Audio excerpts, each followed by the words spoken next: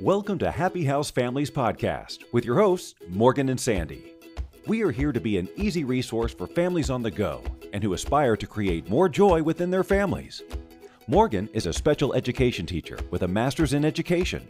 Sandy is a consultant who also has her master's in education and has worked with families for over 20 years. Both of your hosts have a vast experience working with neurotypical and neurodiverse children. Welcome to the show.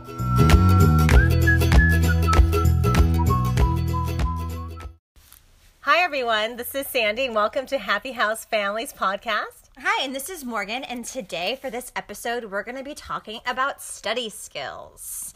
I'm sure most of us, I knew when I was a kid, I needed to work on this, and as a teacher, most of my students do as well. All of them, right? Yes. Yes. So we first just want to give you some tips and strategies to help your kid or your student or whoever may be listening to help them with their study skills. So first, we want to explain why it is important to be teaching the children study skills and why it's important to study. Why is it important, Morgan? I want to know why. Well, it's important because we need to learn information, and I'm the teacher, so I said so. Exactly. Oh, that's true. Yes. The I said so always works so well. Yes.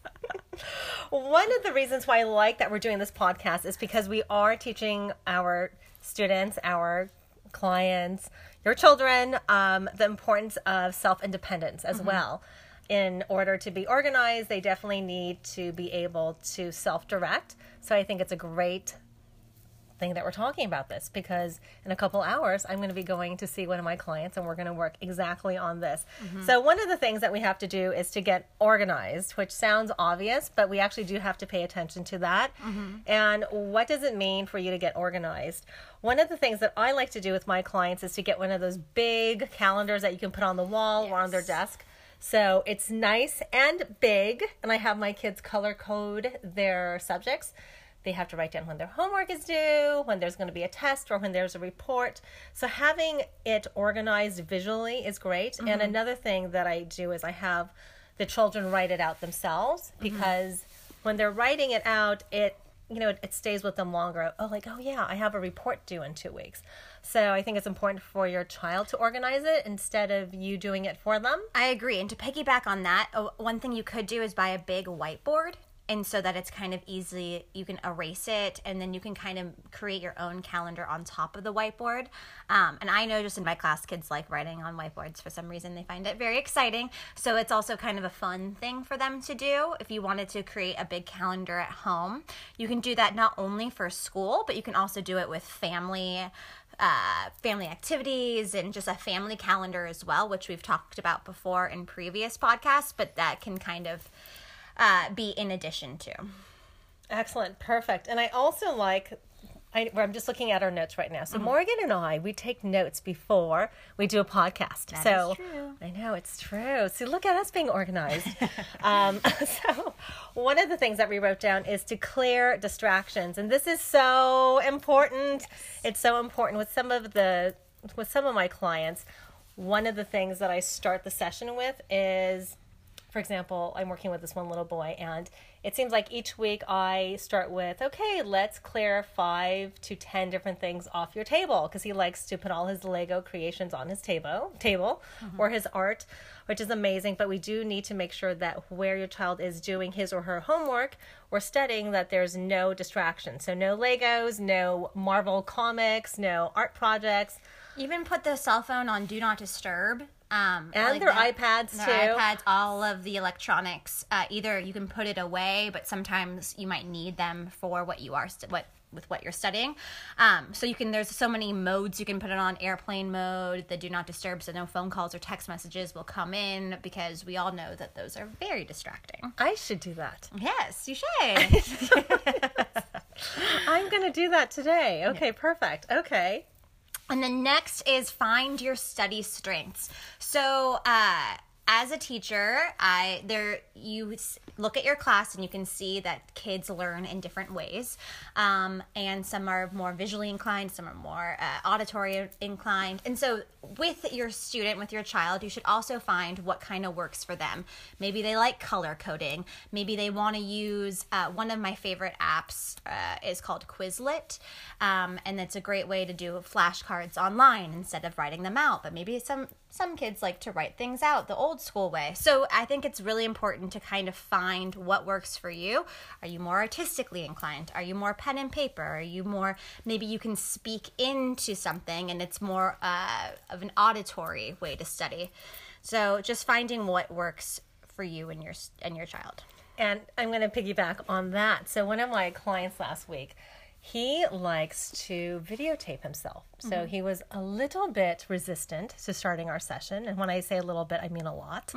And so we decided that he could record himself while we had our session. That's a good idea. Oh my goodness. Yeah, it changed everything. And he put more effort in. He was excited. His voice was animated. And he didn't want the session to end because he wanted to record even more. So that's something else that you can do as well. Some children really like to play back and watch themselves on camera, and now with our iPhones you can do that. So that might be a suggestion. Another thing that I do with some of my kids, like I have a couple of kids who like to record themselves. So on my phone I'll hit the audio, the memo. What is it called again? There's the voice memo. Yes, that's it. The voice memo. And they will practice their spelling words that way, and then they listen back to it. So they like that as well. So now there's so many, like we don't even need to download apps. Like they can even just use the phone. Yeah, they could just use the phone, but the apps, some of them are really great because then you can save and you can do it by subject, and it kind of organizes it for you. That's perfect. So on our Facebook page, we'll definitely put some more of those apps down for you guys so that you guys can check that out. That's right. So jump on our Facebook page. Yes, it's Happy House Families. Find us on Facebook. Woo woo! All right, getting back to some more strategies is another thing that is very important. Is sometimes things are way too big. If there's a big project that to do, what's best is to kind of break it down into smaller, more digestible pieces. Exactly. So to kind of maybe to go with the calendar, you can break it up in that sense. Like, okay, you're going to do 2 pages by Wednesday, and then next week you'll have the next 3 pages, whatever it may be. Just kind of break it down so the task doesn't seem so daunting. Exactly. Yes. And once they see that it's broken down and it's not so daunting, like you say, it's easier to manage. I know for me, I need to see that things are manageable. Otherwise, it's like, oh my gosh, that's too big. So yeah, so breaking things down is so important. And with some children, you might have to break it down even to like, okay, so today we're going to like do some research for half an hour to an hour. So you might have to even break it down even more so than how many pages are due by when. I have some kids who need that type of instruction. So break it down as far as you need to so that it is manageable for your child. Yes. Also, when teaching kind of test skills, always make sure that you go over with your kid that they should read the directions carefully, kind of practice that with the homework at home. Just really make sure that you're reading everything slowly and carefully to really understand what is being said. And another way to kind of have fun with studying is to do studying games. So, like, you can do a memory, match the definition with the word and kind of make a game out of that. There's a lot that you can do. I always like to do flashcards. With some kids, I do like for math facts.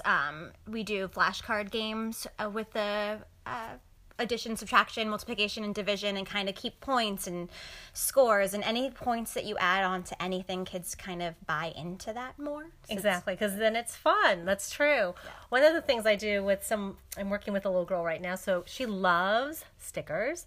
So every time she gets an answer right, she gets to earn a sticker, and she loves seeing a blank piece of paper all of a sudden filled with so many stickers. Yeah, so there's so much that you can do to kind of kids buy into it and have more fun. And one thing that's also very important is if there is a big test coming up and the day of and what's leading up to it is to kind of reinforce a positive attitude.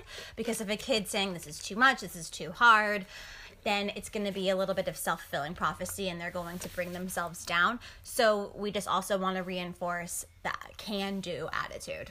Exactly. That's so important. And then you can also say to your child, okay, if it does feel really big, what do we need to do so it doesn't feel so big anymore? Yeah. So you can even address like, yes, it might feel that way, but we don't have to stay in that thought process. We can change it. So what needs to happen so it doesn't feel so big? And of course, we want to also reiterate that it's important to make sure your child has enough sleep. Yes. Sleep is so important, as for you as well. And eating, if there's a big test that day, having a healthy breakfast, not something that's just loaded up with sugar or just skipping breakfast altogether and then they're sitting in class hungry. I used to do that when I was a kid. So it's good. We need to make sure that sleep and food are taken care of in a healthy way. And hydrated. Make sure you have enough water to drink as well. That's so important. Yes.